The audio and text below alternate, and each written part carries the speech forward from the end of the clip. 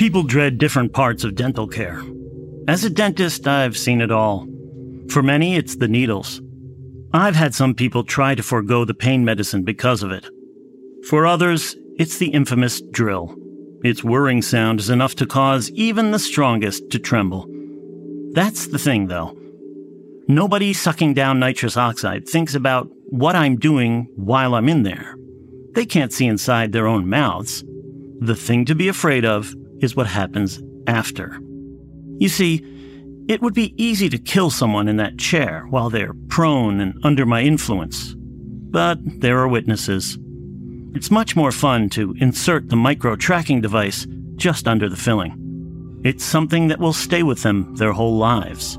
I can bide my time and take my tools on the road at a later appointment.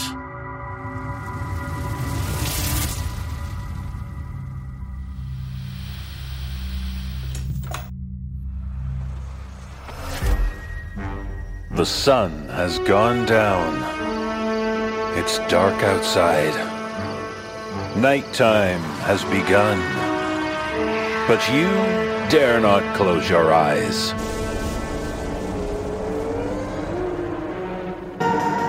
For in the darkness there are things unseen. Faces without eyes watching you.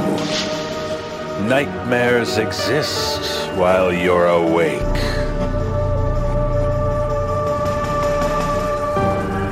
No matter how much you try, you remain sleepless.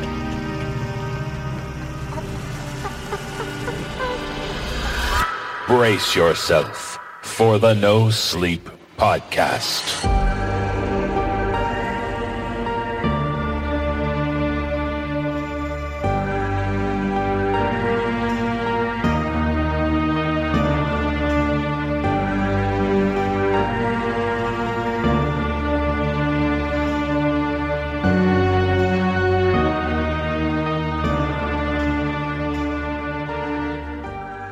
Dentistry has come a long way lately.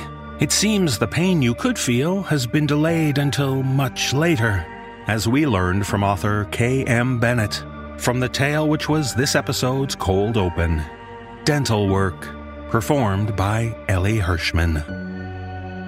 As Halloween approaches, I can see a new podcast in your future. Created by two members of the No Sleep podcast editorial team, Ashley McAnally and Morgan Wilson. It's a new horror fiction podcast, likely to develop a cult or occult following. It's called the It's All in the Cards podcast, where all questions are welcome, but you may not like the answers. Join in as we follow Jade Albright, an Ozark folk witch who runs an occult bookstore and offers tarot readings. In Season 1, a string of ritualistic murders occurs in Jade's town. Who's behind it all? Well, she could care less. That is, until the local coven makes it her problem. It's an innocent enough question, but it still irritates the shit out of me. So how does this work? It's simple. You ask a question, and the cards answer it. Well then, what's the point? The point is to see how much of it happens. Hey, Al. Is it already that time again? Well, that, but there also seems to be a slew of killings going on in your neighborhood at the moment. Is that so? I'm not here for myself. I'm here to warn you. I haven't done anything wrong. I need a reading. I can certainly help you with that. But are you sure that's what you want? Are you sure you want the answers? Oh, more than anything. Okay. Follow me then. It's All in the Cards podcast, Episode 1, premiering September 30th. Episode 1 is available now, with new episodes releasing bi-weekly. Check the link in the show notes for all the details. And now, we offer for your approval a series of stories we hope will make you sleepless.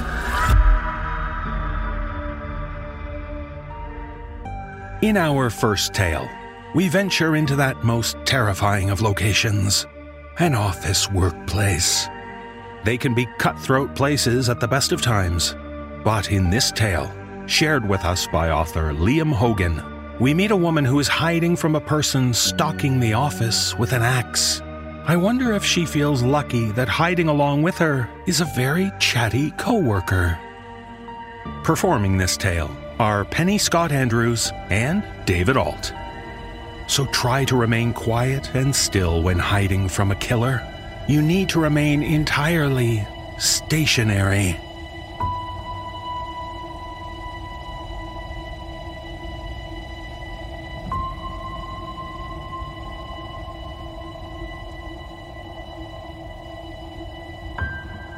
Did you ever play hide and seek? Shh.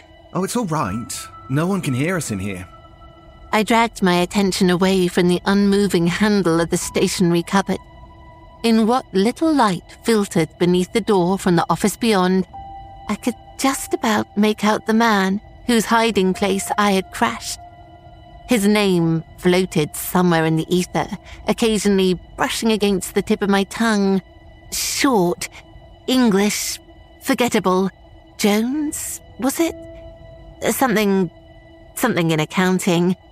Or was he a James? Whatever it was a long, long way from being important right now. There's a lunatic out there with an axe, I reminded him, keeping my voice low and hoping the reams of paper would help deaden the noise.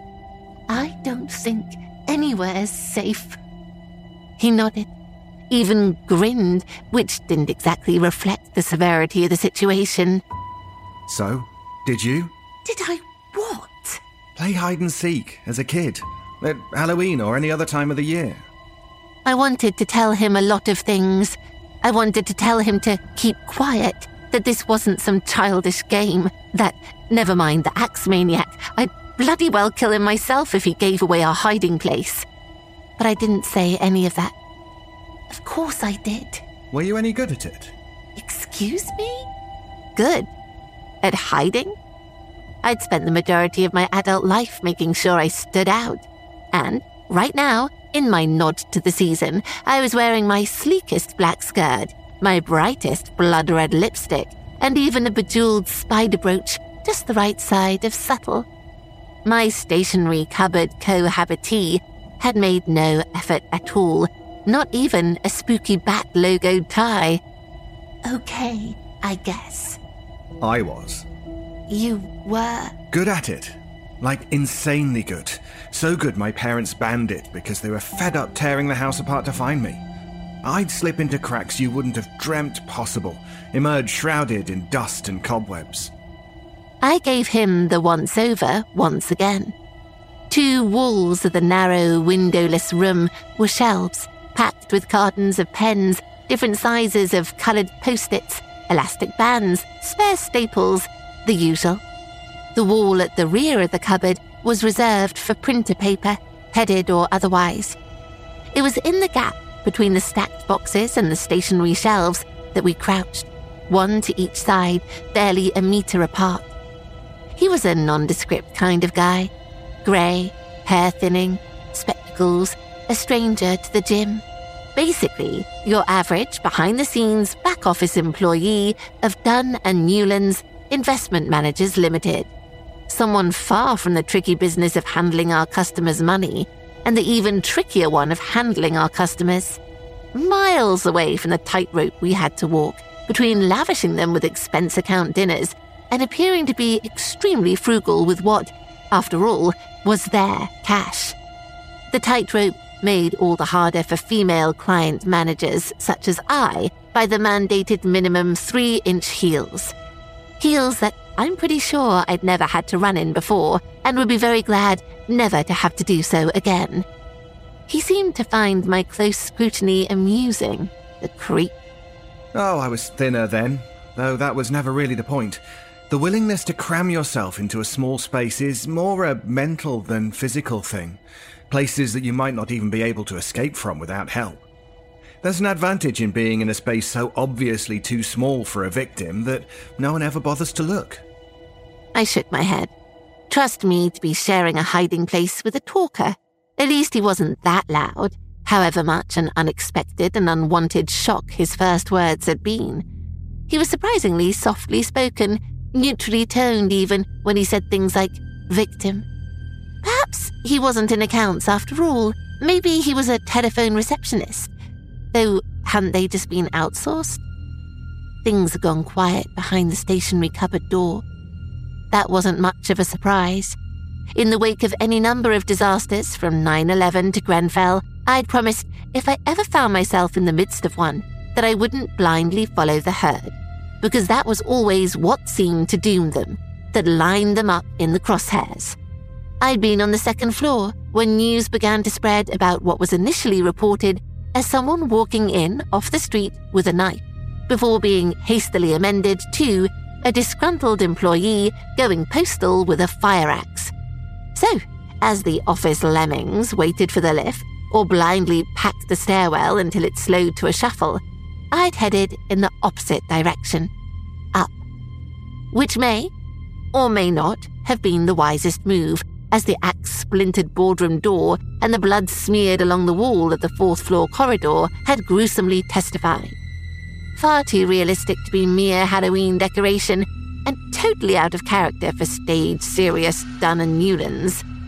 That had been what had driven me to seek immediate shelter, and having found it, prevented me from leaving this loser to his own sad fate and looking for somewhere else to hide. What really happened in scenarios like this? By now, someone would have called the police, on their many mobiles, since the office phones were dead, presumed sabotaged. But the authorities wouldn't enter the building until they knew it was safe, would they? They'd wait for an armed response. So this was a kind of hostage situation. I had two options: hole up with the world's greatest hide-and-seek expert, or risk making a break for it. What were my chances of slipping down a fire escape unnoticed? Probably low, because if everyone else had already scarpered, any noise, any movement was a risk, and this game was being played for keeps. Though, if I could convince John, or whoever he was, to lead the way, then perhaps that might nudge the odds back in my favour. There was, after all, only one axe maniac, wasn't there? John's lack of physical fitness might actually play to my advantage. I didn't have to run faster than the axe maniac, just faster than this dweeb. I turned to him, honeyed my words. I've always thought the best way of playing hide-and-seek was to switch locations mid-game, to hide somewhere that has already been searched. For the first time since I'd discovered him lurking in the dark, since the sudden shock of seeing the shifting glint from his owlish spectacles even as my eyes began to adjust to the gloom, he looked as horrified as I think our dire situation merited. He shook his head. No. Well, perhaps if all you're doing is hiding behind the curtains or under the bed, places you know will be explored on a second sweep. But if you have a really good hiding place, why on earth would you swap it for somewhere worse? No, you should hide in place. Keep still, keep silent. I was a master at that. I could lie there for hours. I didn't need distractions to keep myself entertained. Didn't need a comic or a book, or I suppose a phone in this day and age. And those urges, hunger, thirst, the need for the bathroom, they're all conquerable if you put your mind to it. Funny how human emotions can't keep on a single track for very long. My fear had ebbed away, to be replaced by boredom. I was bored of his boasts, of his pointless conversation. At the horrible thought that, as he seemed to be suggesting, we might be there for hours. I guess I was annoyed as well, and not just because he'd dismissed my harmless little gambit. It was bad enough having to share this cramped, dark space. The least he could have done was keep quiet so I could have ignored him. But no, he would go on and on about what I guessed had been the only thing he'd ever had to be proud of. So finally, I turned to this Jones, or James, or John, or was it Jack? You keep going on about how good you are at hiding, but you're not. I found you, and really, it wasn't even that hard. Oh, heavens. I heard the noise of something heavy and metal scraping across the stationery cupboard's industrial flooring as he giggled in the gloom. Of course you did. It wasn't my turn to hide.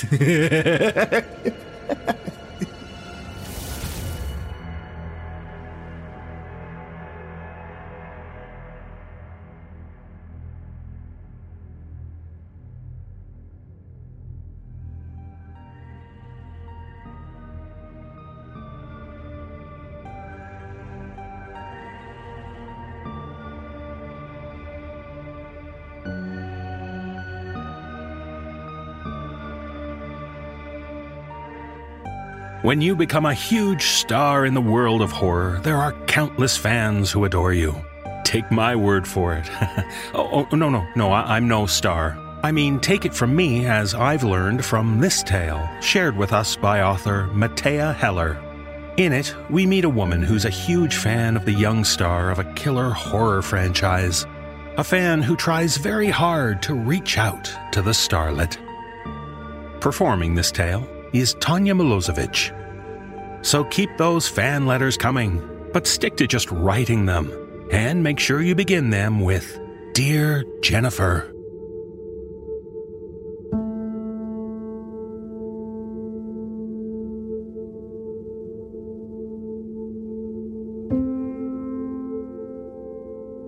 Dear Jennifer, hi!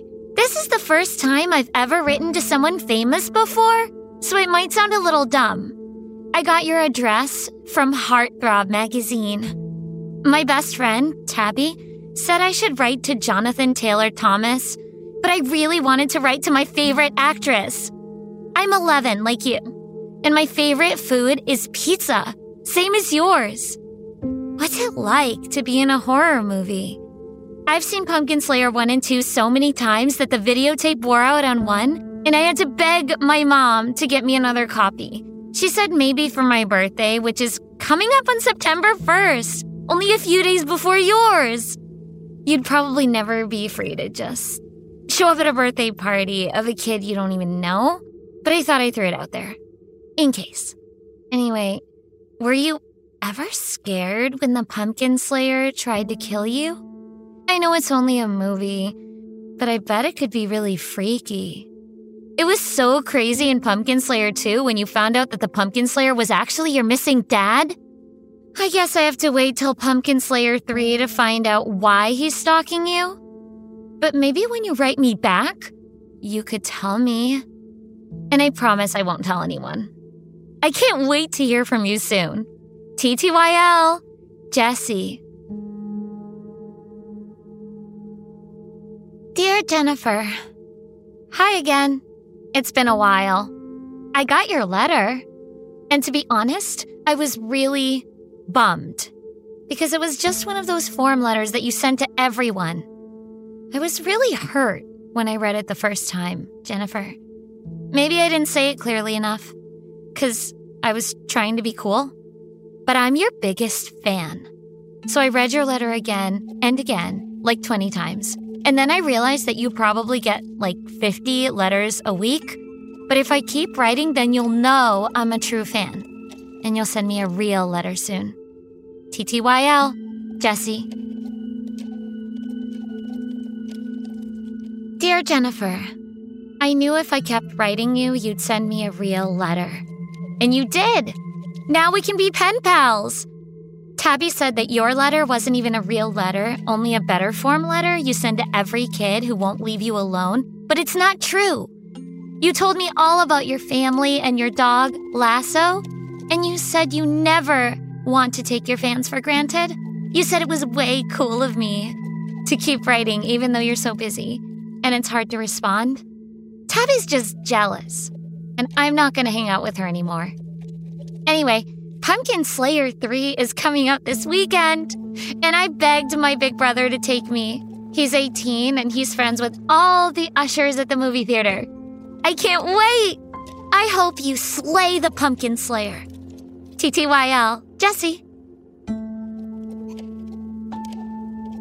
Dear Jennifer, I really thought maybe you'd give me a heads up that you were going to die in this film. I mean, it's so unfair. Is there even going to be a Pumpkin Slayer 4? What is Pumpkin Slayer without you? Don't get me wrong. Your death was really cool. I've gone to Home Depot with my mom 1,000,000 times, but I've never thought about all the tools the pumpkin slayer could use to murder you. When he tossed your body into the wood chipper and all your guts spewed out everywhere, then yelled, "Clean up aisle 7!" That would have been so funny if it was happening to someone other than you. I can't understand why they killed you off. Maybe you didn't want to be a horror actress. Maybe you wanted to do Disney movies. Maybe you wanted to go back to school and be a regular kid. I just think you should have told me so I wasn't so traumatized watching it in the theater with my big brother. When I started crying at the credits, he thought I was totally freaked out of the film. And he said he wasn't going to take me to a scary movie again if I was going to act that way. But Jennifer, I wasn't scared. I just couldn't believe you were dead. Please, please, please, promise me that you haven't given up acting. My family doesn't understand why I've been moping around the house or why I'm scratching myself again. Only you can understand why I'm so depressed. TTYL, I guess. Jessie. Dear Jennifer, it's been a really long time, and you haven't responded to any of my letters. Our 13th birthday came and went, and I was sure I'd hear from you. My mom took me out to pizza to celebrate, but then her new boyfriend showed up, like always, and my pizza tasted gross after that. Mom and my therapist tell me I need to be nicer to him, but whenever I see him with his slimy goatee and his cappuccino, I think about that moment in Pumpkin Slayer 2, you know, the one with the coffee grinder. Anyway, my parents are divorced. My dad's not a serial killer like yours in Pumpkin Slayer, just a club owner in Asbury Park, which my mom says is kind of the same thing. I know you're super busy with all the slug monster movies, but I wanted you to remember who your real fans are, and that we need to hear from you sometime to know you're doing okay. Okay? Jessie. Dear Jennifer, I don't know why you haven't sent me any letters, but now I know you're still reading mine. I saw your interview in Heartthrob magazine, and the photo you were wearing blue and pink, my favorite colors. And even better, you said a friend recommended Twin Peaks, and now you're loving it. That friend was me. I was beginning to lose hope, Jennifer. But now I know all my letters are worth it.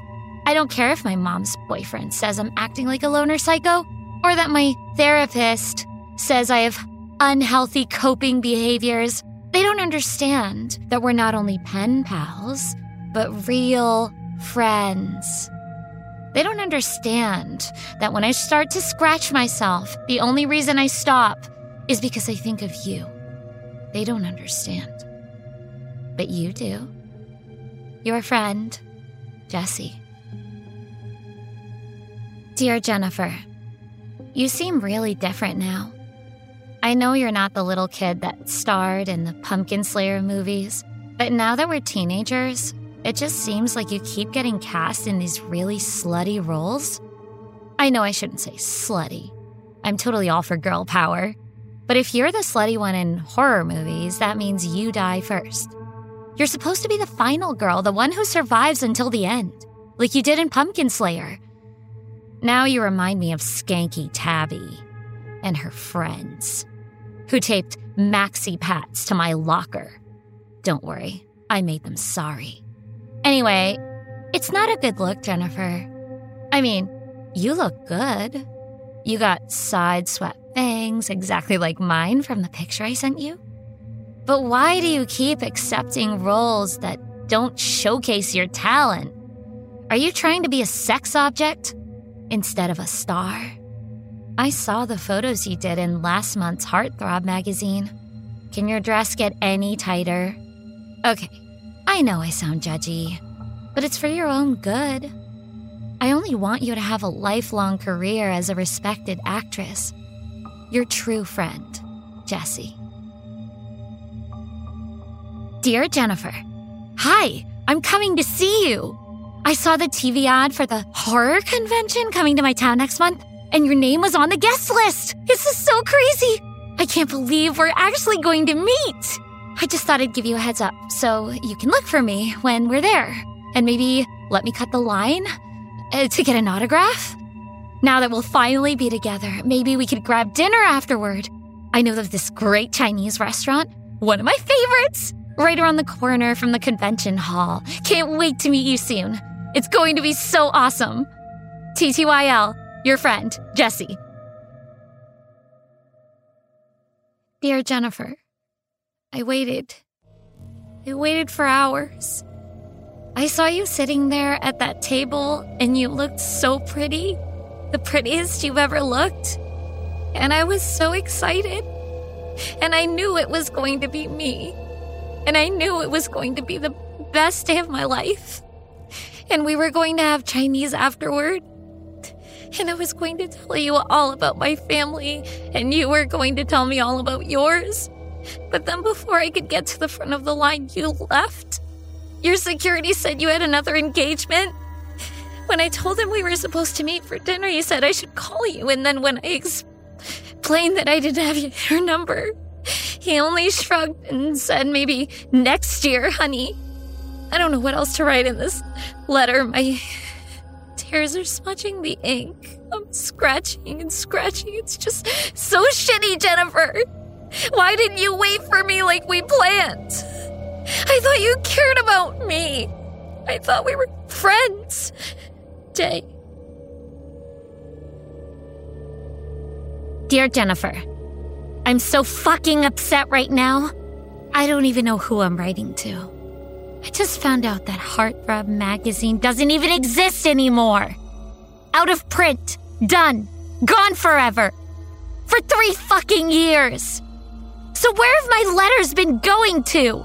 Are they even reaching you at all? I'm such an idiot. This whole time I thought we were friends. I thought we were best friends. This whole time. This whole damn time. I've been writing to no one at all. Jay. Dear Jennifer, thanks to the wonderful people of the internet, I found your address. Your actual address. Not one issued by some stupid teen magazine where any loser with a weird obsession can write to their favorite star. It's kind of spectacular how easy it was to find you. I only had to post a question on a forum. Can anyone help me find Jennifer X's home address? And then poof! It was like I had a team of private investigators just waiting to be given a task. It took 48 hours for someone to respond, but he had it. Technology is amazing. So anyway, I thought I'd give you a heads up that I'm coming to visit. Who would have known that you only live 2 hours north of me? This whole time. Now we can finally get that dinner we've always been talking about. Just so you know, so you don't get freaked out or anything.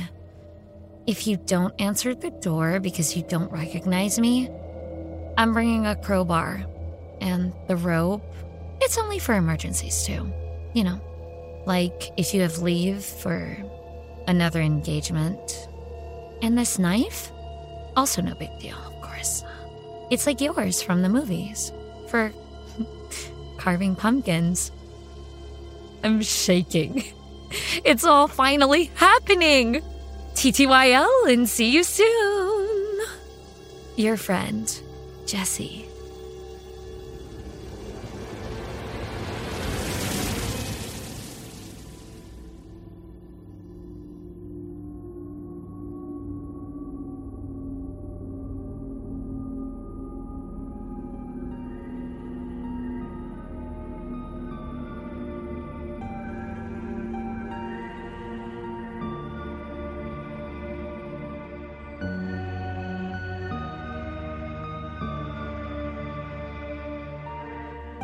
It's hard to imagine anything more terrifying than being abducted, seized by some nefarious person, bound and blindfolded, hidden away in a dark location.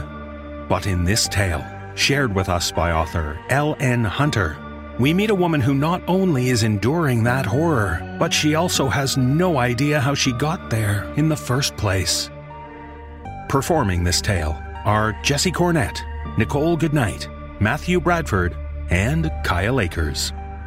So stay calm and try to keep your wits about you. It's the only way you'll escape the room.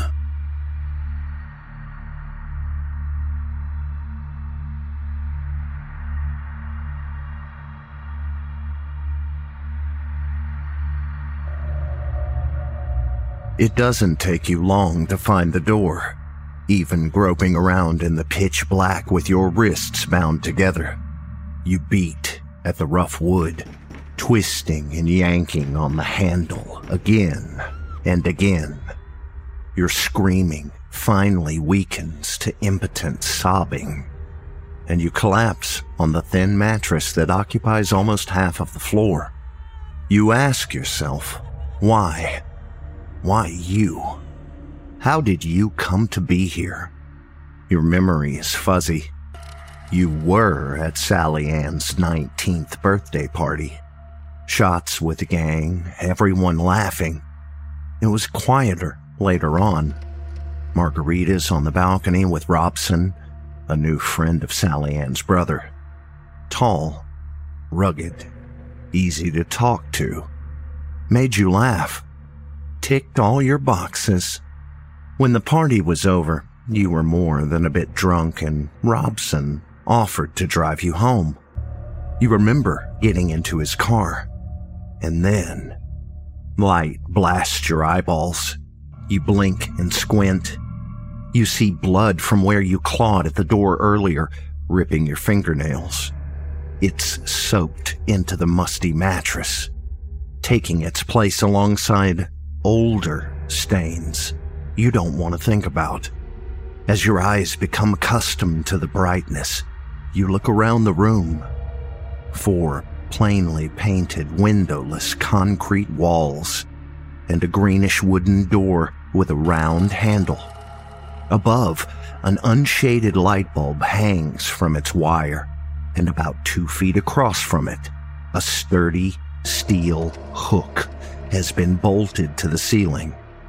The lock clicks, and the door swings inwards.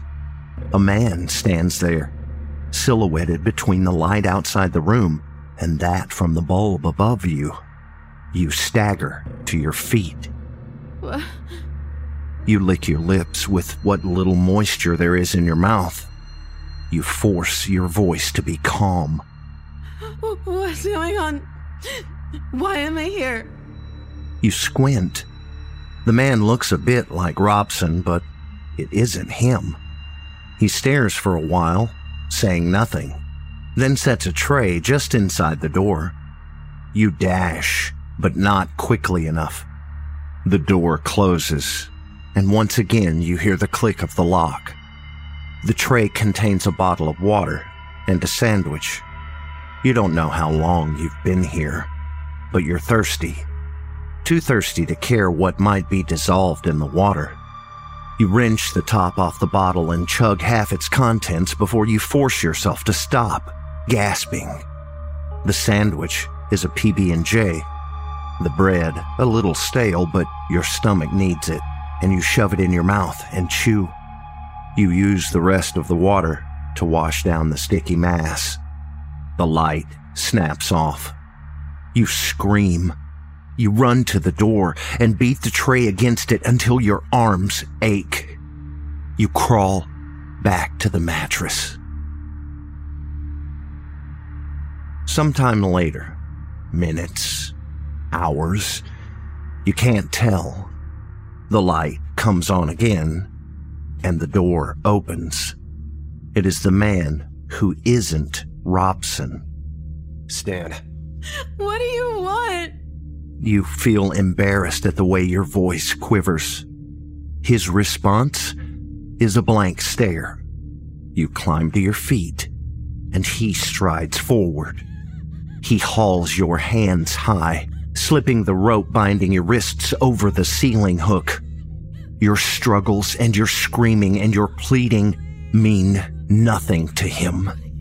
He pulls a knife from his back pocket and grabs the front of your dress. When he starts to cut the material, you can't help yourself. You vomit, terrified. Half-digested PB&J splatter the man's face and chest. Jesus Christ, fucking bitch. He punches you in the stomach, making you retch, but there's nothing left. He leaves, slamming and locking the door. You want to curl around the pain in your stomach, but you're dangling from the ceiling, barely able to touch the floor with your feet. Gradually, the pain moves to your shoulders and wrists. You stretch up on tiptoes to relieve some of the agony, but then your calves start to burn. The man returns.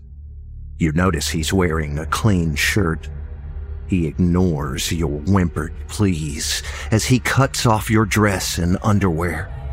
He looks you up and down, then pushes his face close to yours and sniffs. You recoil, and he laughs. A single, mirthless grunt. He lifts you off the hook and throws you onto the mattress.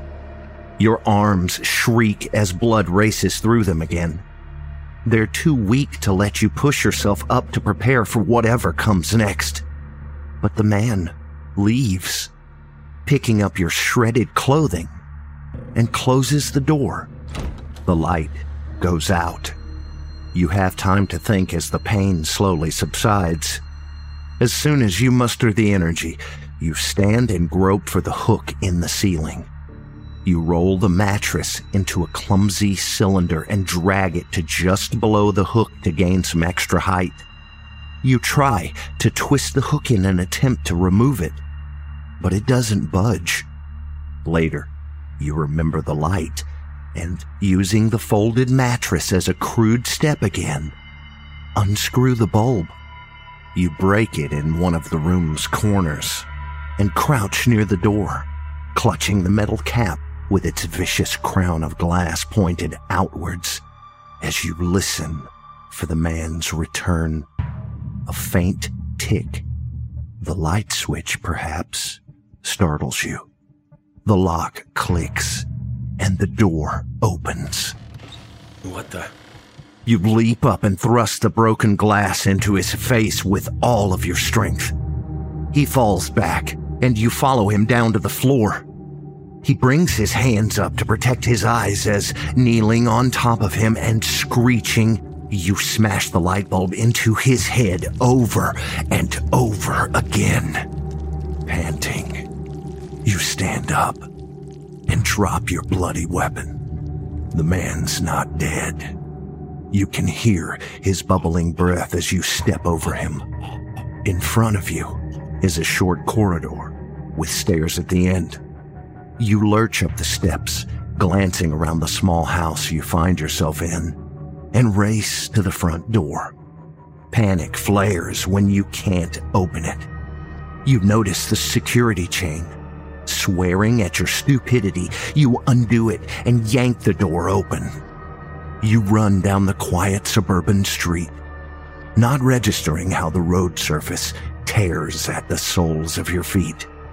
Your need to get away is stronger than that mere pain. Headlights appear in front of you. A car door slams. What are you doing here? Robson? Robson? Is that you? Help me, there's a man, Robson drapes his jacket over your naked shoulders. There. Easy now. Take deep breaths. Tell me all about it. I was trapped. He locked me in a room and took my clothes.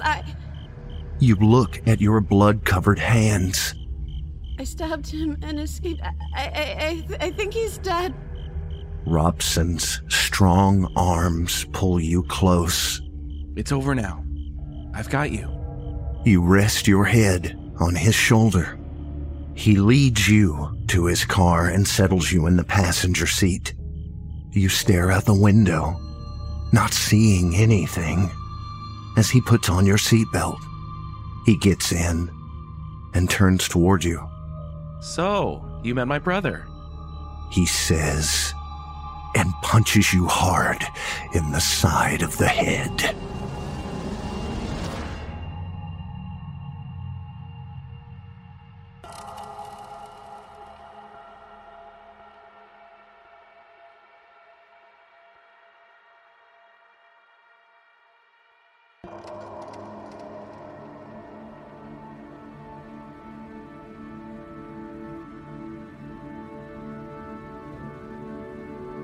Getting out of that room sounds like a pretty intense problem.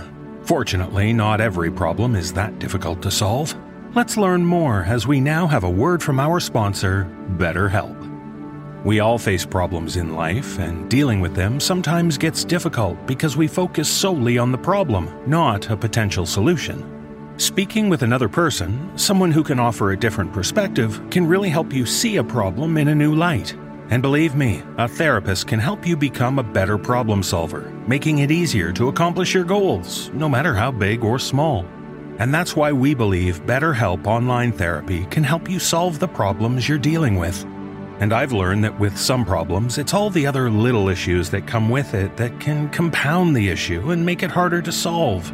All that stress and self-blame, things that I've experienced, can be brought into balance thanks to speaking with a therapist. BetterHelp is online therapy that offers video, phone, and even live chat-only therapy sessions, so you don't have to see anyone on camera if you don't want to. It's much more affordable than in-person therapy. You can be matched with a therapist in under 48 hours. Our listeners get 10% off their first month at betterhelp.com/nosleep. That's betterhelp.com/nosleep. And now, let's get back to the horror podcast. No, wait. Or is it a true crime podcast? True crime podcasts. They're extremely popular these days. People love the allure of the crimes they detail. But some people think they go too far in exploiting the torment and pain of the victims. But in this tale, shared with us by author Christopher O'Halloran, we meet a young true crime podcaster who blurs the lines between investigation and participation. I join Lindsay Russo, Sarah Thomas, and Matthew Bradford in performing this tale. So decide for yourself, are these podcasters doing good with their investigations, or are they just ghouls?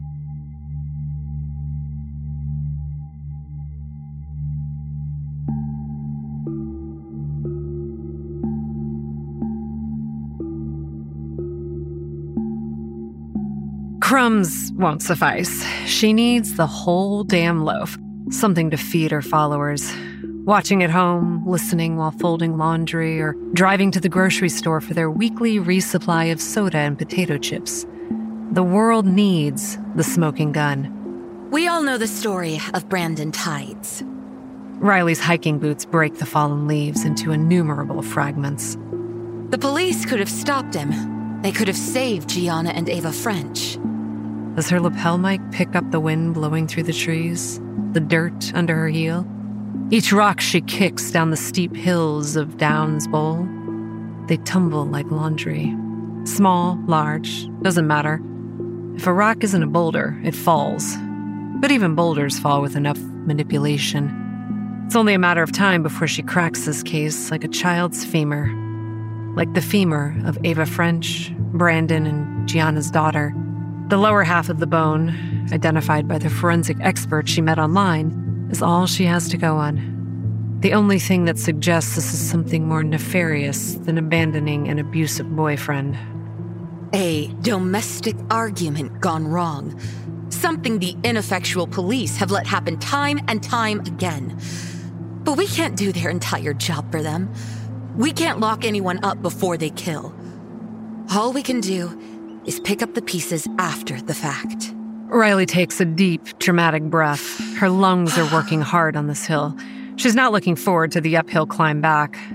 We don't save lives. We deliver answers. Another breath. Justice. There's nothing to connect Tides to the murder of his girlfriend and daughter. It's not even a murder, according to the police. Not yet. Just two missing girls.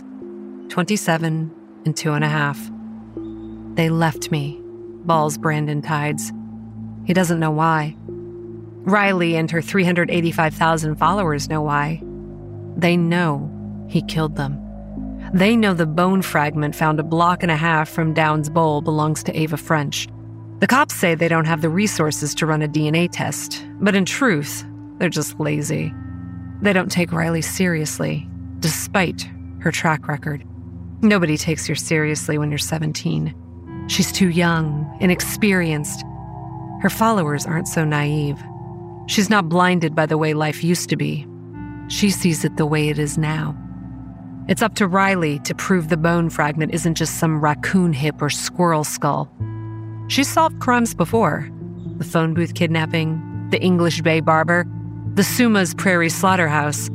Sure, she's fucked a few up. Obtained faulty leads from her sedentary Patreon members trawling through CCTV footage and misidentifying suspects by the wrong backpack. But that's just the nature of the game. Riley never doxed anyone. How her fans act on the internet is their business. None of the suicides are on her conscience. Not as long as she throws herself into the work without too much time to think about it. If she can solve this case, it will give her profile a huge bump.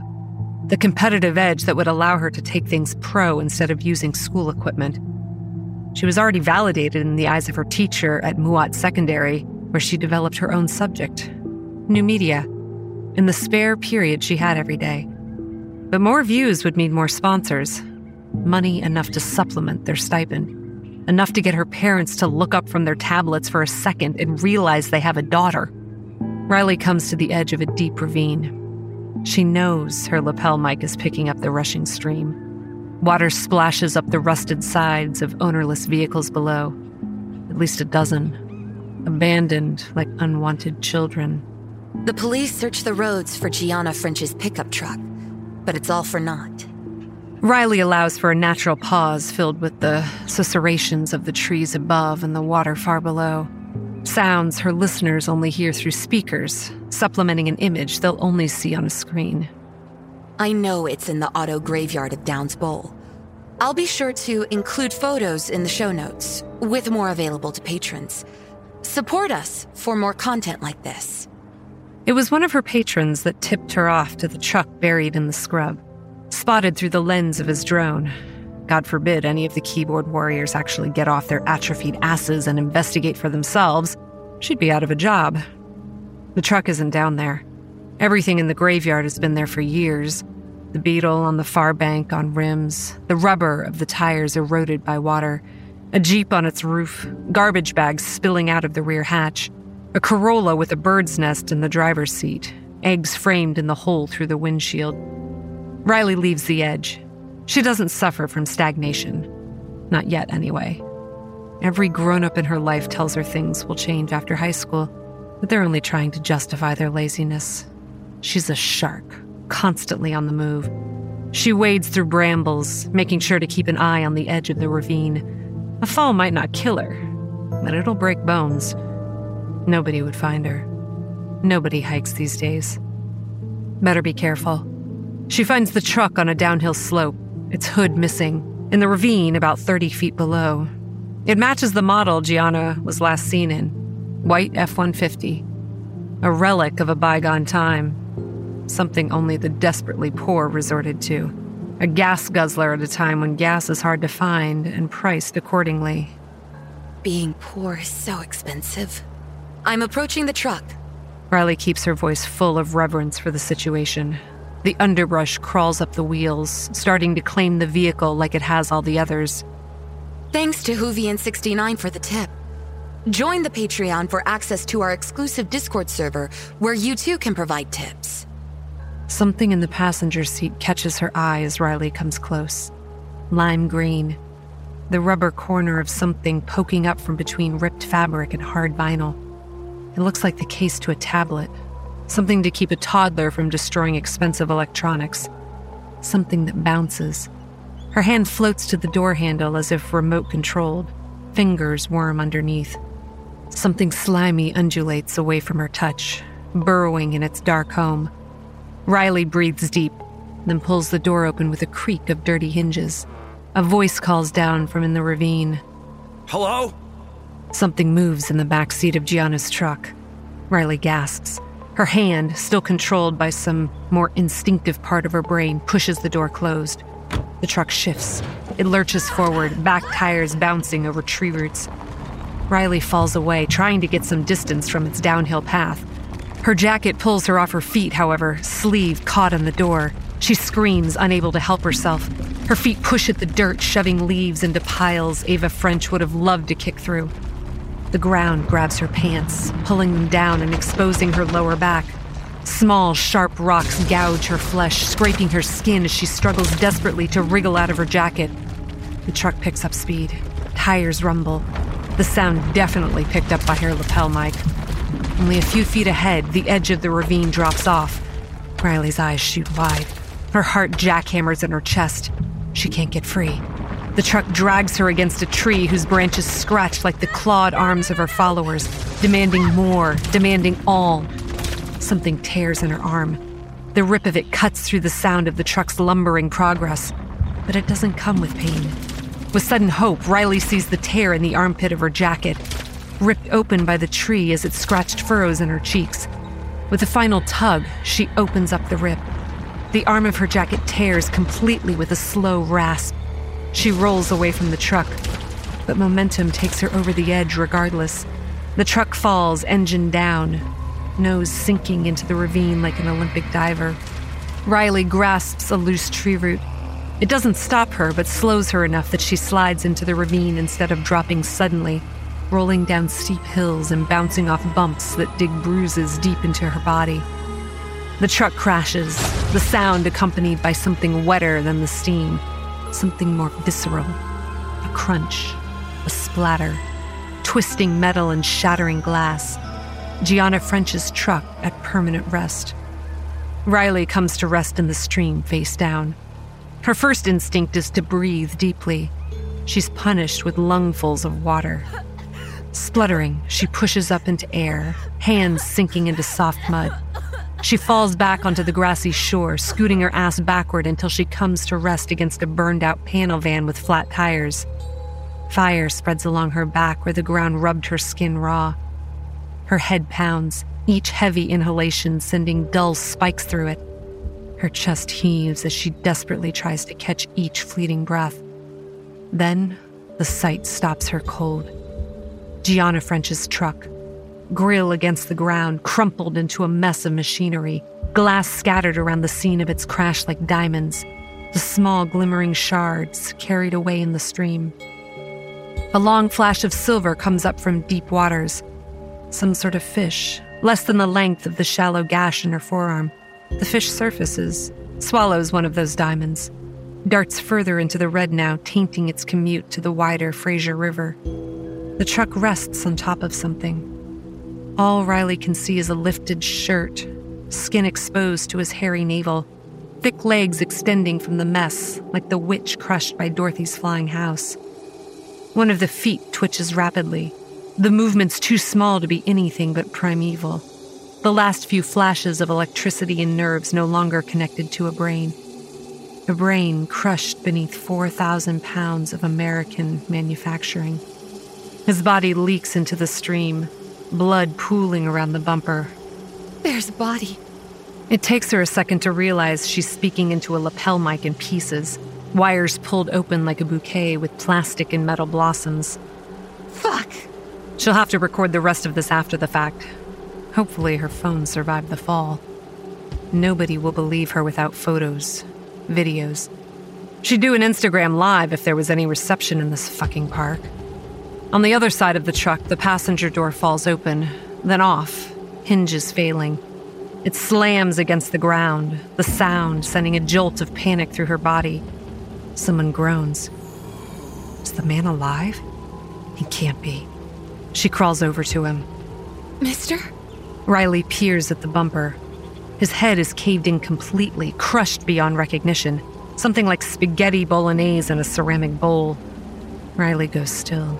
Her body vibrates, micro-tremors radiating along her skin. She's seen a body before, but this... Oh, motherfucker. A man from the other side of the truck. He crawls away, visible through the window of the driver's side. Old man pants held up by brown suspenders.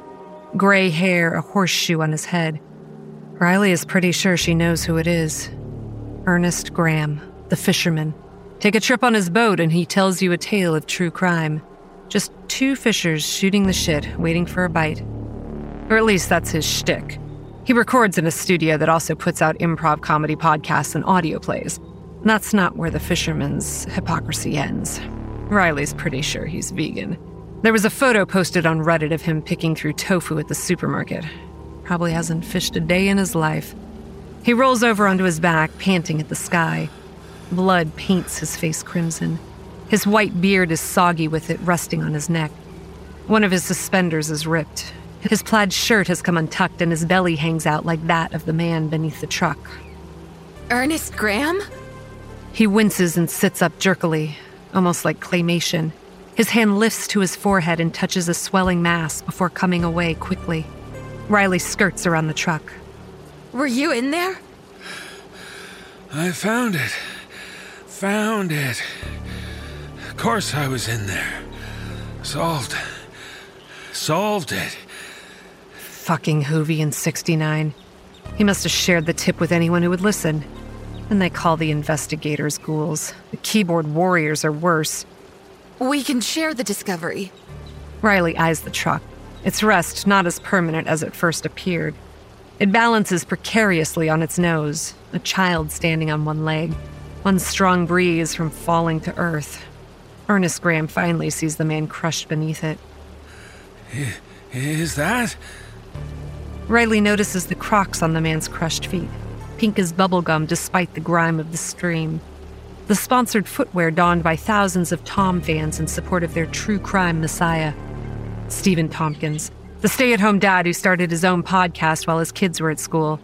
Another true crime investigator. As far as Riley knows, he really does do it at home. The real deal. Began in his closet, laptop between his knees, and coats surrounding him. Now he has the money for a home studio. Now, all the money in the world can't help him. Stay-at-home dad should have stayed at home. You killed him? You were in the car. Riley is glad her lapel mic is broken. This is a conversation she doesn't want on the record. Are you telling me you got in without engaging the parking brake? His eyes are glassy. They dart around, clouded in confusion. Something pulses in his forehead. The swelling grows. Ernest Graham looks at Riley. His eyes are bloodshot, bulging. Did the crash knock them loose, or is that how he always looks? Are you gonna kill me? What is he talking about? She's not a killer. She's a fucking high school student. Mr. Graham. Riley Jones? His eyes narrow. He wipes blood from his eyes and flicks it into the water. You solved the Knox murder. Riley smiles. That's right. That was me. Carl Knox ended up dead at the bottom of a flight of stairs with a broken neck. Riley's smile fades. An image of the man, body twisted at her feet, flashes before her, swimming like the fish with a belly full of glass. She closes her eyes and shakes her head, wiping the memory. He came after me. He attacked me. Yeah, because he knew you were dangerous. Ernest Graham's chest rises and falls rapidly on the verge of hyperventilation. How bad is his head injury? He's not thinking straight. I'm going to call for help. I'm going to get you help. She can no longer feel the bruises and cuts from her fall. Adrenaline courses through her veins, electricity in her bones. She reaches for the phone in her pocket. It's broken. The screen shattered. She's not getting pictures of the site. She's not getting a life flight for Ernest Graham and his pulsing forehead. There'll be no recovery of Stephen Tompkins' body anytime soon. Ernest Graham reaches into his own pocket to bring out a phone of his own. He pulls a knife, removing the leather sheath and throwing it in the water.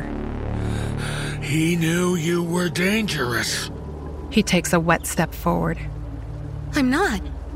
Riley takes a corresponding step back and comes up against Gianna French's truck. It rocks back and forth, digging into Stephen Tompkins's skull and crushing bone into dust before settling. You killed him. Ernest Graham points his beard at the body. I won't let you kill me. Riley steps around the truck and into the stream. Wait! Her heel comes down on a slimy rock. It shoots out forward and she goes down hard on her ass. Flashbulbs go off on the end of her eyelashes. Ernest Graham takes advantage. He lunges, knife in both hands, raised high above his head, his teeth bared as he falls. Riley scrambles backward. As she does, her heel pushes rocks out from under the bumper of the truck. Two things happen almost at the same time. Ernest Graham plunges his knife into the stream. The blade bounces off rocks taken downstream. He lands face down in the water. Then the truck falls. It tilts over, brought out of its apex by the dislodging of rocks keeping it stable. The cab lands on Ernest Graham's legs. He screams in agony, head underwater. Bubbles float to the surface. His beard streams out around his face. Ava French's lime green tablet floats out of the shattered car window. It bounces off rocks and is carried downstream into Stephen Tompkins's blood, now mingling with that of Ernest Graham's busted forehead and mangled legs. Riley rushes forward. Despite what Ernest Graham claims, she is not a murderer. Despite what her critics say of her and her colleagues, she is not a ghoul. She grabs Ernest Graham under his arms and lifts him out of the water. She can't pull him out from under the truck, but she can prevent him from drowning. His screams fill the ravine, bouncing off the walls, reverberating against the rusted metal of every vehicle abandoned there. The water has washed his forehead clean. His skull is busted open. A fissure about an inch wide letting dirty water inside his head. His brain would be floating in there if it wasn't swelling before her eyes. Riley's muscles scream. He's a big man. She can't hold him forever. Don't let me die. He cries and pants, slurring his words. Fresh blood coats his face. A mask the color of cartoon apples. It flows freely into the water and thankfully obscures the window into his head. Don't let me die. Better than don't kill me. I won't. She can dig him out. All she has to do is remove the rocks under his legs, as long as he... A hollow in the ravine wall catches her eye. Dark, damp, about the size of a doghouse. The perfect hiding spot. She leaves Ernest Graham rushing over to the hole in the dirt. There's something white inside, small like a polished rock. Rocks don't have teeth, though. Riley digs her arm in, pressing her fingers into the eye holes of the skull. Something there squishes like jelly. But she's been doing this too long to get grossed out anymore. The gash in her arm opens more, blood leaking onto the dirt as she struggles with the skull. It gives a pop, the spine detaching. Riley pulls out the half-decomposed head of a child. Ava. Animals have been at the exposed bits, but what was in the dirt is remarkably preserved. Dirty, blonde hair, gray flesh along a torn ear. She can't tell how the child was murdered, but she suspects Brandon Tides suffocated her, placed a pillow over his daughter's head, strangled her maybe. If she digs around, she can reveal the body, find out the cause of death, maybe even find the body of Gianna French. Were they buried here, then revealed by erosion? It's only been a month. Then again, they've had some heavy rains. It's possible. She'll have to get in contact with her forensics guy, maybe stretch an interview with him over an episode of its own. This'll surely lift her past 500,000 subscribers, maybe even bump her up to a solid mill. This case is nationwide. People across the continent will want to know how she solved it. Interviews, articles written about her, guest spots on daytime TV. Mom and Dad will be thrilled.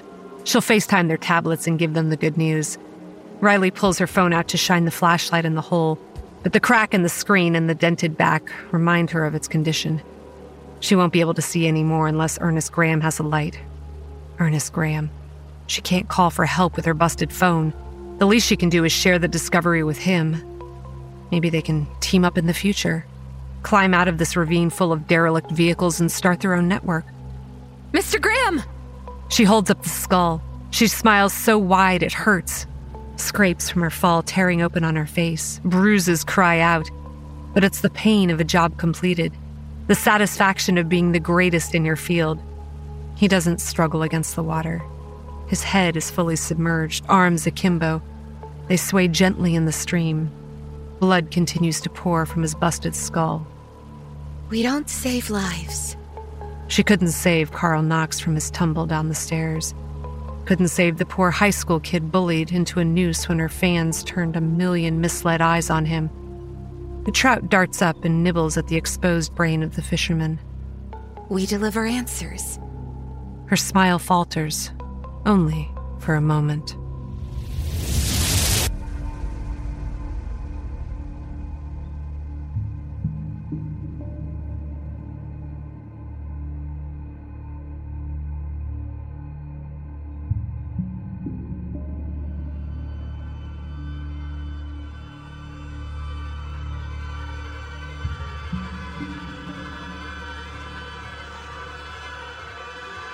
The NoSleep podcast presents the exclusive 10-part audio adaptation of Alexander Gordon Smith's epic tale, This Book Will Kill You. This Book Will Kill You is the story of Tommy Bright, a young woman who dreamt about a witch, a room, and a table full of meat. This is her story. This is about what happens when the witch comes back to finish what she started. But be warned, because this book just might kill you.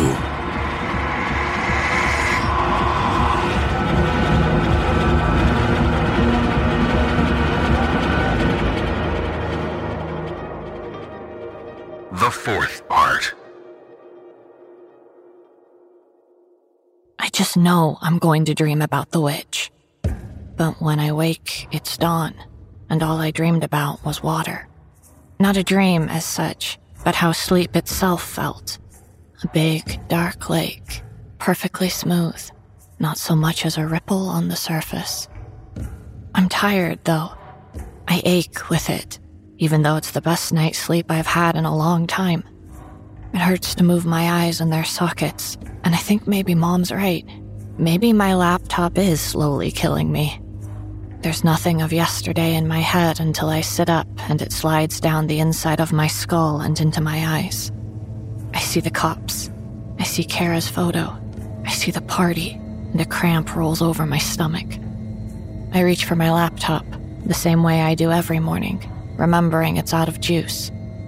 I grab my cell instead, seeing 5 messages and 2 missed calls from Flint. I know what they're going to say, and I'm right. Where you? Tommy, you twat, answer me. You okay? Tommy? You okay? Gonna call your mom. Duck you, douche move. I write sorry as a reply, but I don't send it. She's right. It was a douche move. I should have texted her when I got home. I barely even remember getting home. Had Mom been in the bath, hovering outside my door? The whole evening feels half real, like my dreams have slipped loose, like they'd started and finished before I even went to bed. When I draw back the covers, I see I'm still in my clothes, too. And with a jack-in-the-box jolt, I wonder if somebody slipped something into my bottle, or if Flint somehow got me to swallow one of her little pills to help me relax, because that part of the night has gone completely. Something moves in the bathroom, an echoing squeak of heavy flesh in the tub, the slosh of water. I need to pee, but I can wait, so I head downstairs instead. I'm the first one up, the drapes drawn, the house yet to take a breath. I put coffee on, put bread in the toaster, brush crumbs off the counter while I wait, staring at that weird pattern of black mold on the kitchen wall. My brain's still catching up, little chunks of yesterday falling into place. I ought to leave it well alone, but I know I won't. That's the trouble with having a writer's brain. You cannot let a sleeping dog lie. I must have woken Mom up because she's staggering from her bedroom, half dead, when I walk up the stairs. She looks at me through her limp hair, grunts something about coffee. In the pot, I say as I walk into my room, closing the door behind me. I take a breath, feeling knackered from just climbing the stairs. feeling like there's not enough air in here. It's better when the windows are open, the cold air entering the room like the first explorers on a new continent, slowly, as if there's danger here. Back under my duvet, laptop plugged in, toast eaten, coffee cooling on the table. I'd spend my whole life here if I could, if I thought Mom wouldn't kick me out on my ass. I run my finger between the keys, brushing away crumbs, until the laptop finally has enough juice to crawl back up from its grave. It seems to take forever before it's ready for me, and I wonder if it's so reluctant because it knows where I'm about to take it. I take a sip of coffee, swallowing even though it's still too hot. Then I start with Kara Pierce's Facebook page. I'm surprised to see that her profile picture has changed, and I can't for the life of me make out what it's supposed to be. It's just a black square with 2 out-of-focus yellow circles, almost like eyes, and 2 fat lines growing up from the middle, arms maybe. The whole thing is blurry. I click on the photo and it should take me to the next one, and it does, only this one's exactly the same. So's the next. They're all like this. Some Facebook glitch, maybe. Tanner's page is still missing. Deleted last night after I messaged him. I can't quite believe I did that. It feels like an utterly alien act. Way too brave for me.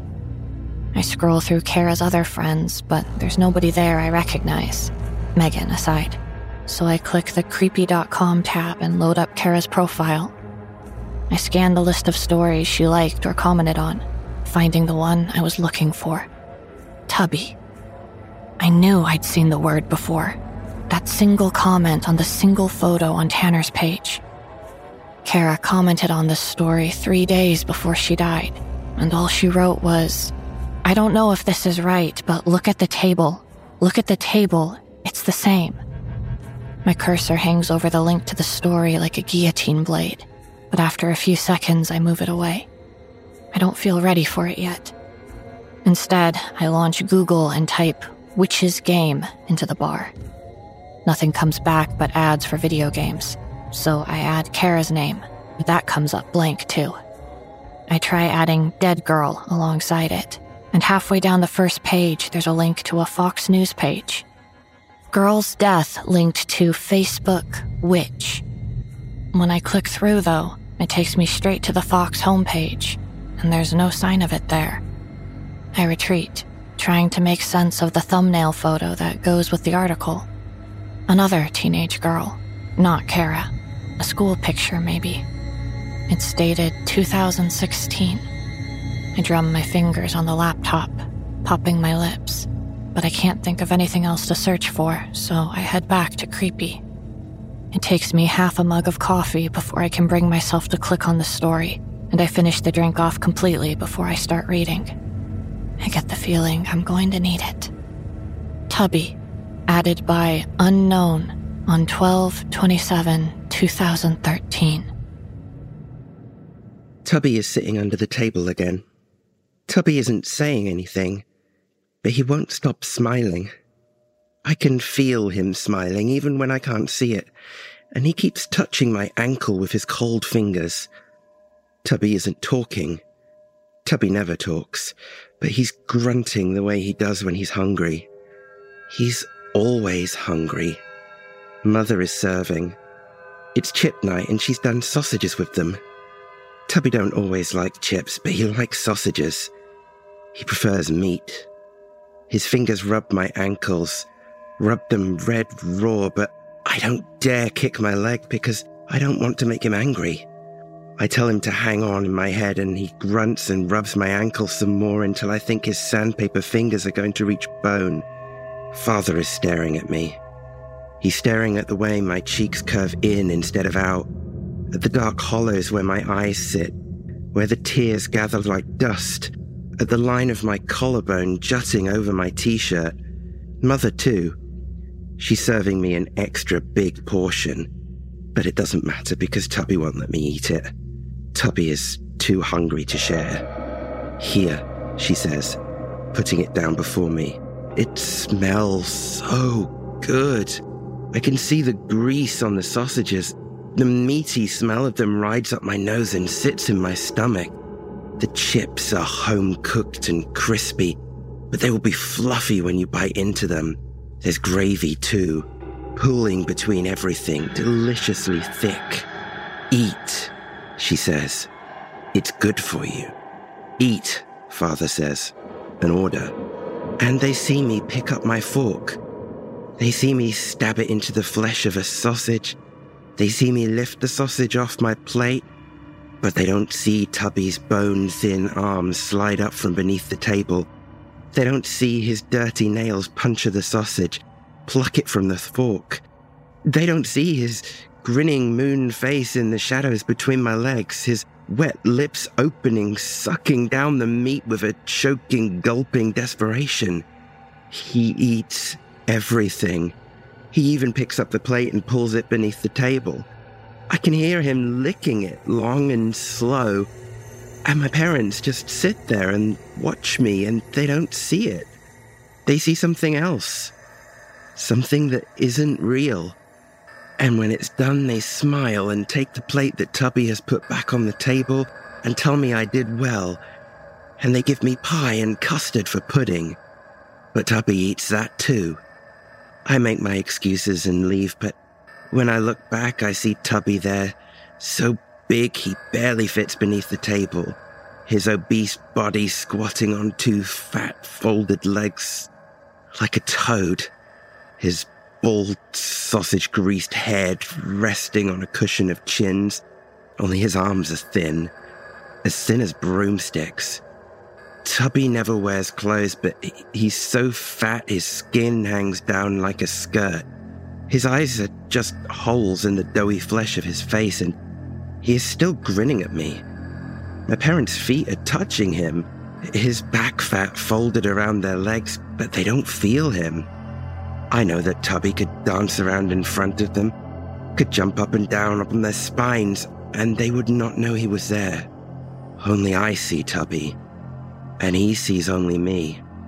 I can't even remember when he was first there, or maybe he's always been there, but he never used to take everything.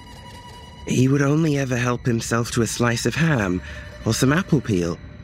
But the more he took, the hungrier I got, and the hungrier I got, the more he would take. Now he's always there. He sits beneath the tables at school. He stands in the shadows behind the candy machines.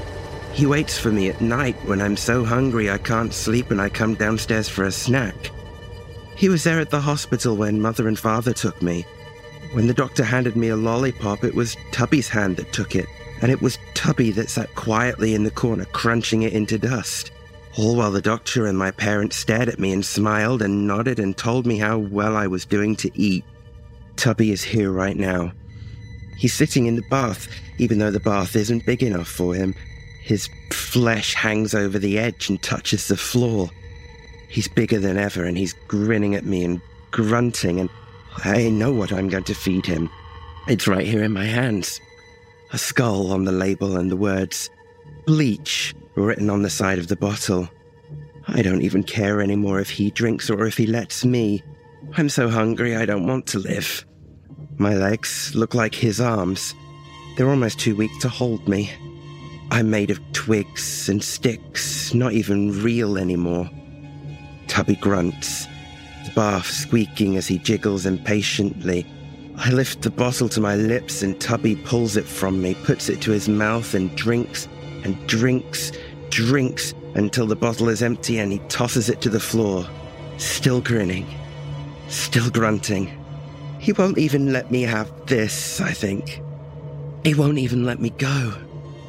God, I'm so hungry. Let me eat. Tubby climbs out of the bath. He waddles to me on those enormous legs. They're so toad-bent beneath his weight that he's the same height as me. He holds out his hand, and I think he wants something more to eat, but I don't have anything. And anyway, he's just wanting to hold my hand, because he does, his long fingers cracking as they close around mine. Just gently. He's leading me out of the bathroom, through the kitchen that smells like food because Mum is always cooking now. Out the front door, onto the street.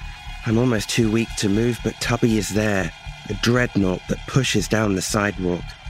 People must see him because they skitter out of his way, but they also can't see him because nobody looks at him. They just stare at me, at the scarecrow thin shape of me, bent-legged and bow-backed, my arm outstretched before me. I don't know where we are. A tall building that reaches the clouds that is drenched in shadow. Tubby knows, because he pulls me through the door, up the stairs, up and up and up and up and up and up and up, past screams and laughter and shouts and cries, until I just can't walk any further. There's a door. It's open and I can smell food. Tubby goes first, and I wonder if it is his apartment. But I know it is not, because there's somebody else here, somebody I can't see, even though I can feel them watching me. But it doesn't matter, because there's a table in front of me and it's covered in food. So much that it looks like it might break. And Tubby just grins at me. And the other thing I can't see grins at me, and I know I can eat as much as I like here. I know I can. So I do. I dig my hands into the red of it, that glorious stickiness, and I eat. Thank you, Tubby. Thank you, Tubby. Thank you, Tubby. Thank you, Tubby. Thank you, Tubby. Thank you, Tubby. Thank you, Tubby. Thank you, Tubby. Thank you, Tubby. Thank you, Tubby. Thank you, Tubby. Thank you, Tubby. Thank you, Tubby. Oh, thank you, Tubby. Thank you. Thank you, Tubby. Thank you. Thank you, Tubby. Thank you, Tubby. Thank you, Tubby. Thank you, Tubby.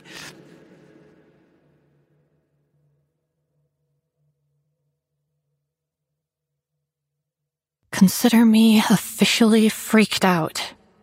I'm trembling as I look up from the laptop, and that makes me realize how close I am to peeing myself.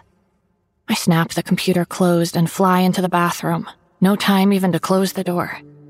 My eyes are watering with the relief of it, and it's only when I've washed my hands and splashed water on my face that I notice the bath is full. There's no Tubby in it, I'm happy to say, but there's a wad of Mom's hair in the water, about the size of a hand, just floating there. I reach in to pull the plug, the water still warm, my hand coming free with a curl of hair wrapped tight around my fingers. I wipe it off on the towel, then crash onto my bed. Tubby's in my head, and I know that's the whole point of creepypastas. I know that's why people write them, but this one's getting to me. It wasn't even particularly good. I open up the laptop, the story fizzing out of the dark as the screen comes to life, like a shark appearing from deep water. Those last 3 words go on forever. The author must have written them 1,000 times. When I finally get to the comments, they're mostly positive. A couple of shout-downs, one accusation of plagiarism, and of course Kara's comment, somewhere in the middle. I don't know if this is right, but look at the table. Look at the table. It's the same. A table full of food, I think. A table full of meat. And it's not just that, is it? The building described here isn't 1,000,000 miles away from the building in Pinch. It's not 1,000,000 miles away from the building in my story either. The building I used to see in my dreams. Except that's ridiculous, because all they say is a high-rise. And how many of them are there here, in this country alone? 1,000,000? I'm jumping to conclusions. I'm seeing things where nothing is there. It's just a story, written by some kid who was probably sitting in a bedroom like this when they did it. Laptop on their knee, annoying brother playing the Xbox in the room next door. To prove it to myself, I click on the author's name, but it's an unknown page, which is weird in itself. I'm looking too deep, I know it. Like Flint told me yesterday, this is just a case of a lonely, sad, horror-loving girl who probably found out her douchebag boyfriend was cheating on her with her best friend and decided she just didn't want to be here anymore. Megan was trying to throw me off the scent with the whole game thing, casting the blame on Tanner. Back when Dad had been alive, he always told me I thought too much, about everything. His favorite thing to bring up was Occam's razor. Whichever solution to a problem is the simplest is almost always correct. Or something like that. Sad girl commits suicide? Or 2 people play a weird witch game based on creepypastas that ended up with one of them dead and one missing, and which, by the way, might have something to do with a dream you used to have when you were a kid? I actually laugh, and the room feels a little brighter for it. I could click out of creepy now and never come back, I know. I could go through my whole life and never think about Kara Pierce again. And I almost do. I almost do. But I don't. You know I don't. You wouldn't be hearing this story if I'd left the dead girl alone. You'd still be safe if I had left the dead girl alone. You'd still have a chance. I'm back on Kara's page before I even know it, scrolling through her photos. Nothing but that weird, blurred image. I check Megan's page next, and halfway through her feed, I see it. An image of her and Kara sitting at a bar, cocktails in their hands even though they were way too young to order them. The explanation for this lies with who's serving them. A young, tanned guy with a $3 million smile and a barman's uniform. There's no ID on him, but the caption reads, "Tanner's always spoiling me," and the photo's geotagged. Outcast Bar. I haven't heard of it, but Google comes to the rescue again. It's on Peterson and 4th, a subway ride away. I close the laptop and lie back, staring at the ceiling. There's a string of cobweb hanging down from my lampshade, as thick and dark as hair. And even as I notice it, I hear a splash of water from the bathroom again, a heavy body moving, then footsteps pounding across the landing and down the stairs. Nothing passes my room, though. It must be from next door, I think. But the truth is, my stomach is churning. My skin's trying to crawl off my bones. Forget about it. It's Donnie, shouting, and he sounds close. I clamber off my bed and walk to my door, poking my head out to see my little brother standing right there, staring into space. Forget about what?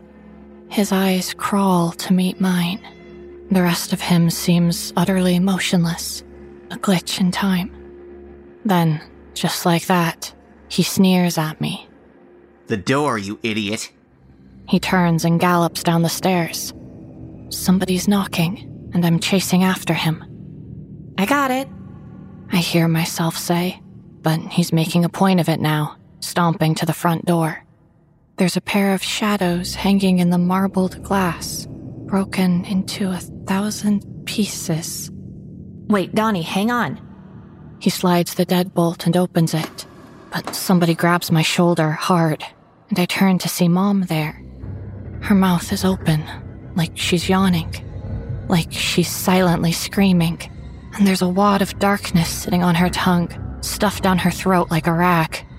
She moans, chokes, her jaw snapping like a nutcracker's. Once, twice, then she's speaking.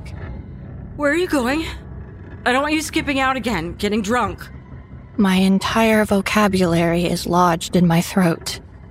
I look at her, standing there in her bathrobe, a towel wrapped around her head, strands of damp hair hanging down from it. What? Did you hear me? I remember the door, turn back to see that it's closed. There's definitely a shadow in the glass, though, getting bigger, getting closer. The latch turns, the door opens, and Donnie's there. Forgot my phone. He pushes past me into the kitchen, then walks back again. That goes for you too, Donnie. 6 at the latest, hear me? Yeah. He grins at me. What's up with you, dork? You look like you've just seen Mom and the milkman doing the naked fandango on the dining room table. Donnie, enough! Mom chases him out the door with the back of her hand. He's laughing as he drops down the steps onto the sidewalk. Mom's laughing too as she closes the door behind him. I'm not laughing. I'm not sure I will ever remember how to laugh again. 6. Mom twirls a finger in her hair, pulling out a thin strand, staring at it. No later. She walks to the stairs, heads up them, and as she turns the corner, I swear I see her put that little curl of dark hair in her mouth. I can hear her chewing on it right up until the bathroom door slams behind her and the bath starts running.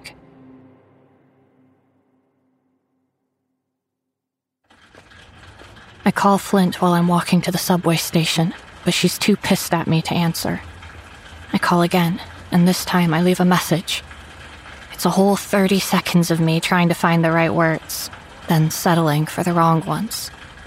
I think something's happening. I'm not sure. I think it's got to do with the girl, with Kara. I shake my head. I'm sorry, Flint. I'm just a little freaked out. Call me, okay? It's only just past 9, but the sun has forgotten to wake up. The skies are dark, the clouds low, a drizzle turning everything gloss. It's not like I want to be out here, but I don't want to be at home either. It feels like something has broken there, that something has pulled loose. It's ridiculous, of course. I'm just wired, on edge. They are tiny little tricks of a tired mind. But every time I think this, I find myself wondering if Kara thought the same thing. If she thought she was sliding into madness, too. Maybe she was. Maybe she wasn't. I drop down into the cemetery quiet of the subway. Platforms all but deserted. The trains are too loud, too hot, too empty, and I'm almost weeping with happiness by the time I climb the stairs onto Peterson North. This side of the city is brighter. Not quite spring, but not quite winter either. I lose my way twice trying to find 4th, and even when I do, it takes me another half an hour to locate the bar.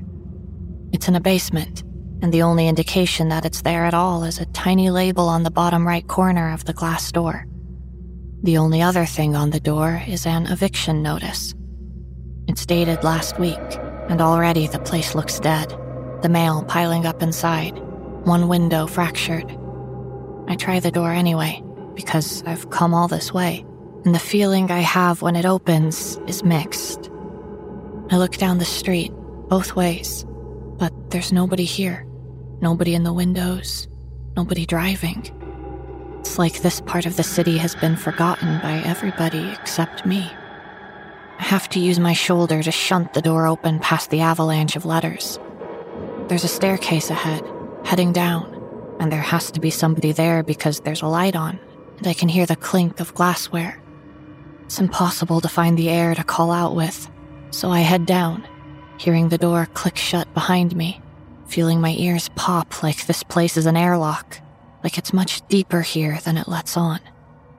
It gets brighter, though, and when I reach the bottom of the stairs, I see a big bar, tables and chairs neatly arranged, the smell of polish hanging in the air. Everything's in shades of red and black and brass, a patterned carpet leading across the room to a huge, mirror-backed bar. There's a woman there, a girl, really, maybe the same age as Tanner. She's polishing shot glasses, lining them up on the bar, 6 of them in a neat little row. Hey. Hey. She doesn't hear me, just takes another glass from beneath the bar, polishes it with her cloth, then puts it next to the others. I head across the room, my footsteps swallowed whole by the carpet. Ornate lights hang from the ceiling, and I notice that they're all swaying, just slightly, like a subway train has passed nearby, or a bomb has dropped overhead. The thought of it makes my throat close up, but I push the image of collapsing buildings out of my head, walk to the bar. I hang back a short distance, though, 6 feet, hovering there like I'm afraid to land. I'm right there in the mirror, and it's tilted. It makes me look like I'm growing out of the bar woman's head. I'm not sure if it's the glass or the light, or maybe both, but I look gray. Hey. Hello? She pauses halfway to putting the next shot glass on the bar, finally sees me. She manages a smile, but it doesn't come anywhere near her eyes. I wonder if she's lost in thoughts of repossession. Hey. She puts the glass down. Sorry, miles away. She looks around, as if remembering. We're closed. Can't serve you. It's okay. It feels wrong to be standing so far away, but something's holding me here. Something magnetic, repulsive. I was actually just looking for somebody. Tanner.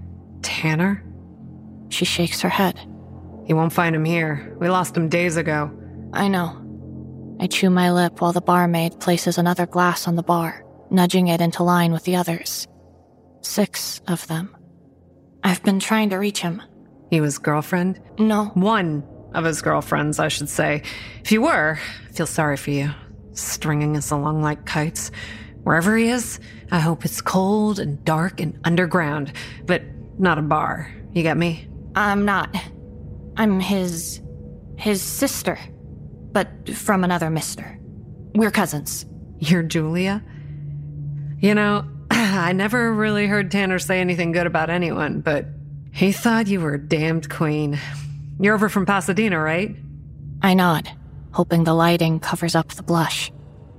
We're worried. Nobody's heard from him. I was wondering if you knew where he was? The barmaid polishes another glass, places it in the line, takes another from the shelf. You know, it's his fault this place closed. Don't ask me how, but it was. It's... She shudders so hard the glass in her hand drops to the bar. She picks it up, polishes it again, puts it down, takes another. I don't know what he was doing. I don't know what he did, but it's... Whatever he did, it's stuck. What? I don't understand. It's stuck. I'm getting that sick feeling again, like I've downed a pint of cooking oil. I look back to where I know the stairs are, but they seem further away. The whole room seems bigger, and it's almost like there are people hovering on the edge of it. But when I look at them, they're not there. They're just shadows caused by the swinging lights. Please, tell me where he lives. I need to speak to him.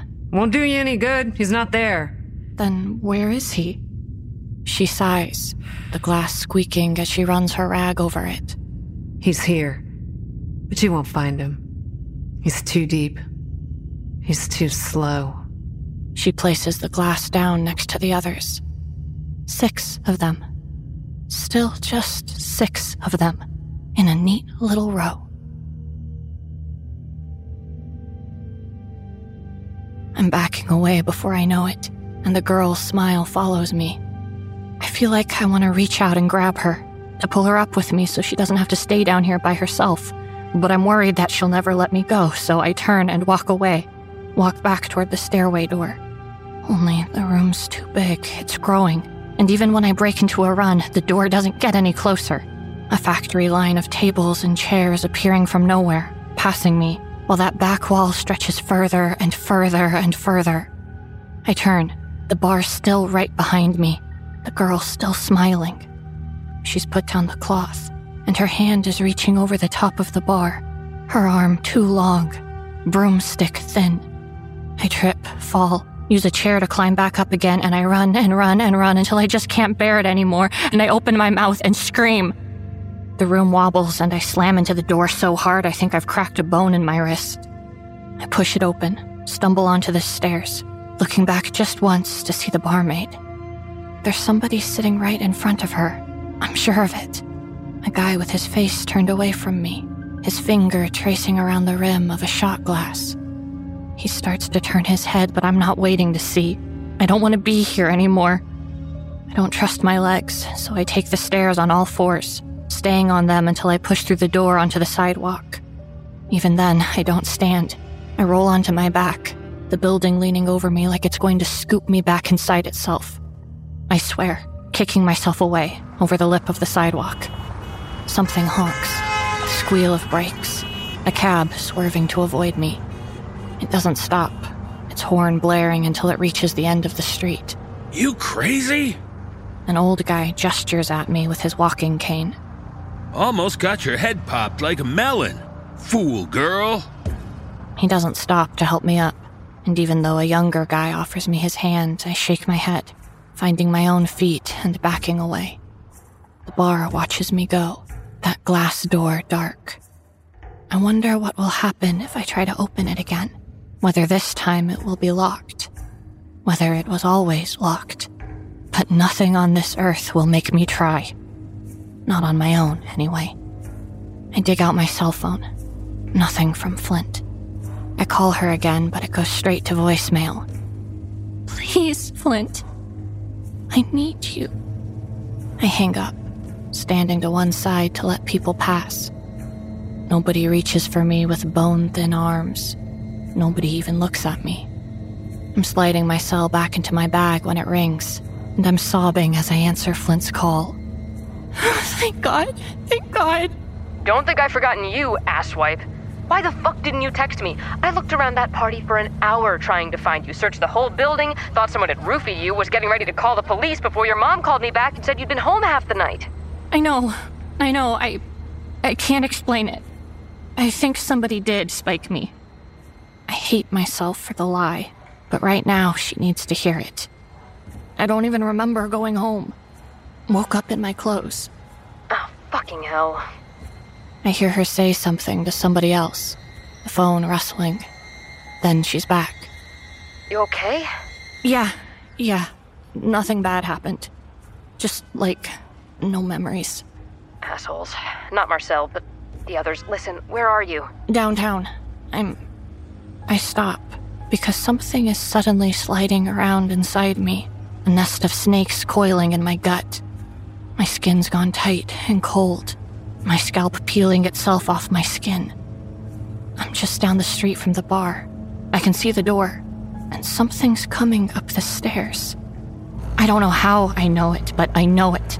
It's as real to me as if I had X-ray vision. Something is dragging itself up those stairs. Something with boiling red eyes. I can feel it like a rabbit feels a hawk. I can feel it in every single part of me. Something kicking against my skin and screaming for me to go before whatever is grinning up those steps reaches the door. But I can't move. I'm just standing there groaning into the phone, and I can't move a single muscle. Tommy? Tommy, what's going on? Where are you? It's nearly at the top. It's reaching for the door. It's nearly at the top. It's reaching for the door. And I hear Flint gasp. Go. Run. Fucking run. Tommy, run! I rip myself free, sprinting for the end of the street. And in my mind's eye, I see an old hand press against the glass of the door. I see a yellow moon face in the darkness of the stairwell. I run, her grin as big as a building behind me, as bright as the sun. I run, reaching the end of the street, looking over my shoulder even though I know I shouldn't. I see the door open.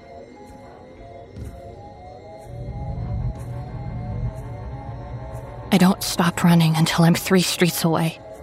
I duck onto my haunches, sobbing into the phone, Flint screaming at me so loud her voice is broken into pieces. I'm okay, I finally manage. Then I take a breath, and I almost believe it. I'm okay, Flint. I'm okay. What was that? Christ, Tommy, we must spend too much time together because that was intense. I felt like... I hear her slap her chest. Christ, what happened? Nothing. They can't explain it. A group of kids are watching me from across the street, laughing, and I stand up, turn to the wall. My wrist is throbbing from where it hit the door, and I pull it in, pull everything in as close to my body as it will go, folding myself like paper. Please, something really bad is happening, and I don't... Please, I need to see you. Flint sighs, and I can picture her checking her watch. Sure, T. Now? I gotta head to work in a bit. Just a bit, then. Starbucks? I'm already across town. It'll have to be Breakers. I nod. It'll take an age to get there from here, but I'm not lying. I need to see her. If I'm on my own for much longer, I feel like I'm going to shudder right out of this reality. I feel like I'm going to slip into hers. I'll be there. Thank you. What friends are for. And I think she's hung up when she speaks again. By the way, there was a girl at the party last night. Said she spoke to you. Megan.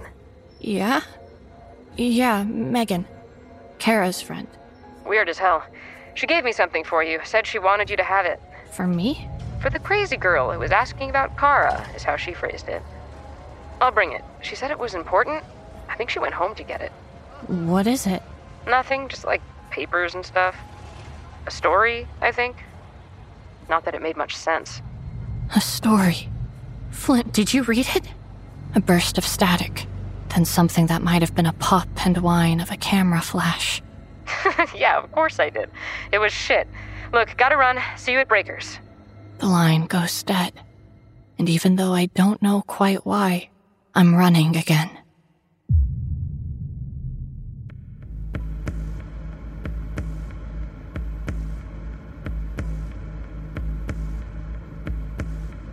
This Book Will Kill You.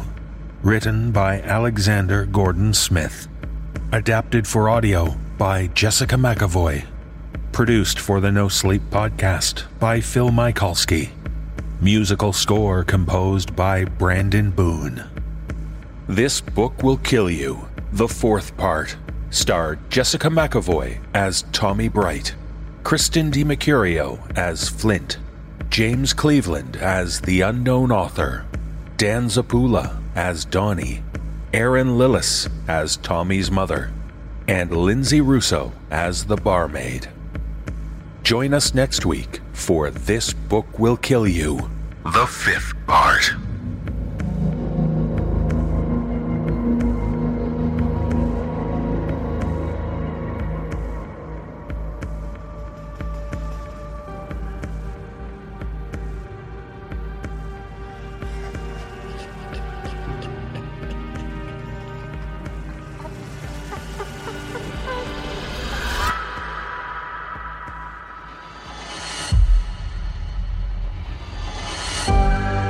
The sun creeps above the horizon.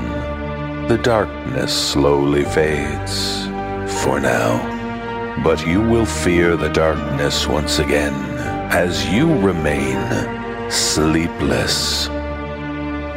The No Sleep podcast is presented by Creative Reason Media. The musical score was composed by Brandon Boone. Our production team is Phil Michalski, Jeff Clement, and Jesse Cornett. Our creative content manager is Olivia White. Our editor-in-chief is Jessica McAvoy. If you would like to find out how you can hear the extended editions of our program, please visit thenosleeppodcast.com to learn about our season pass program.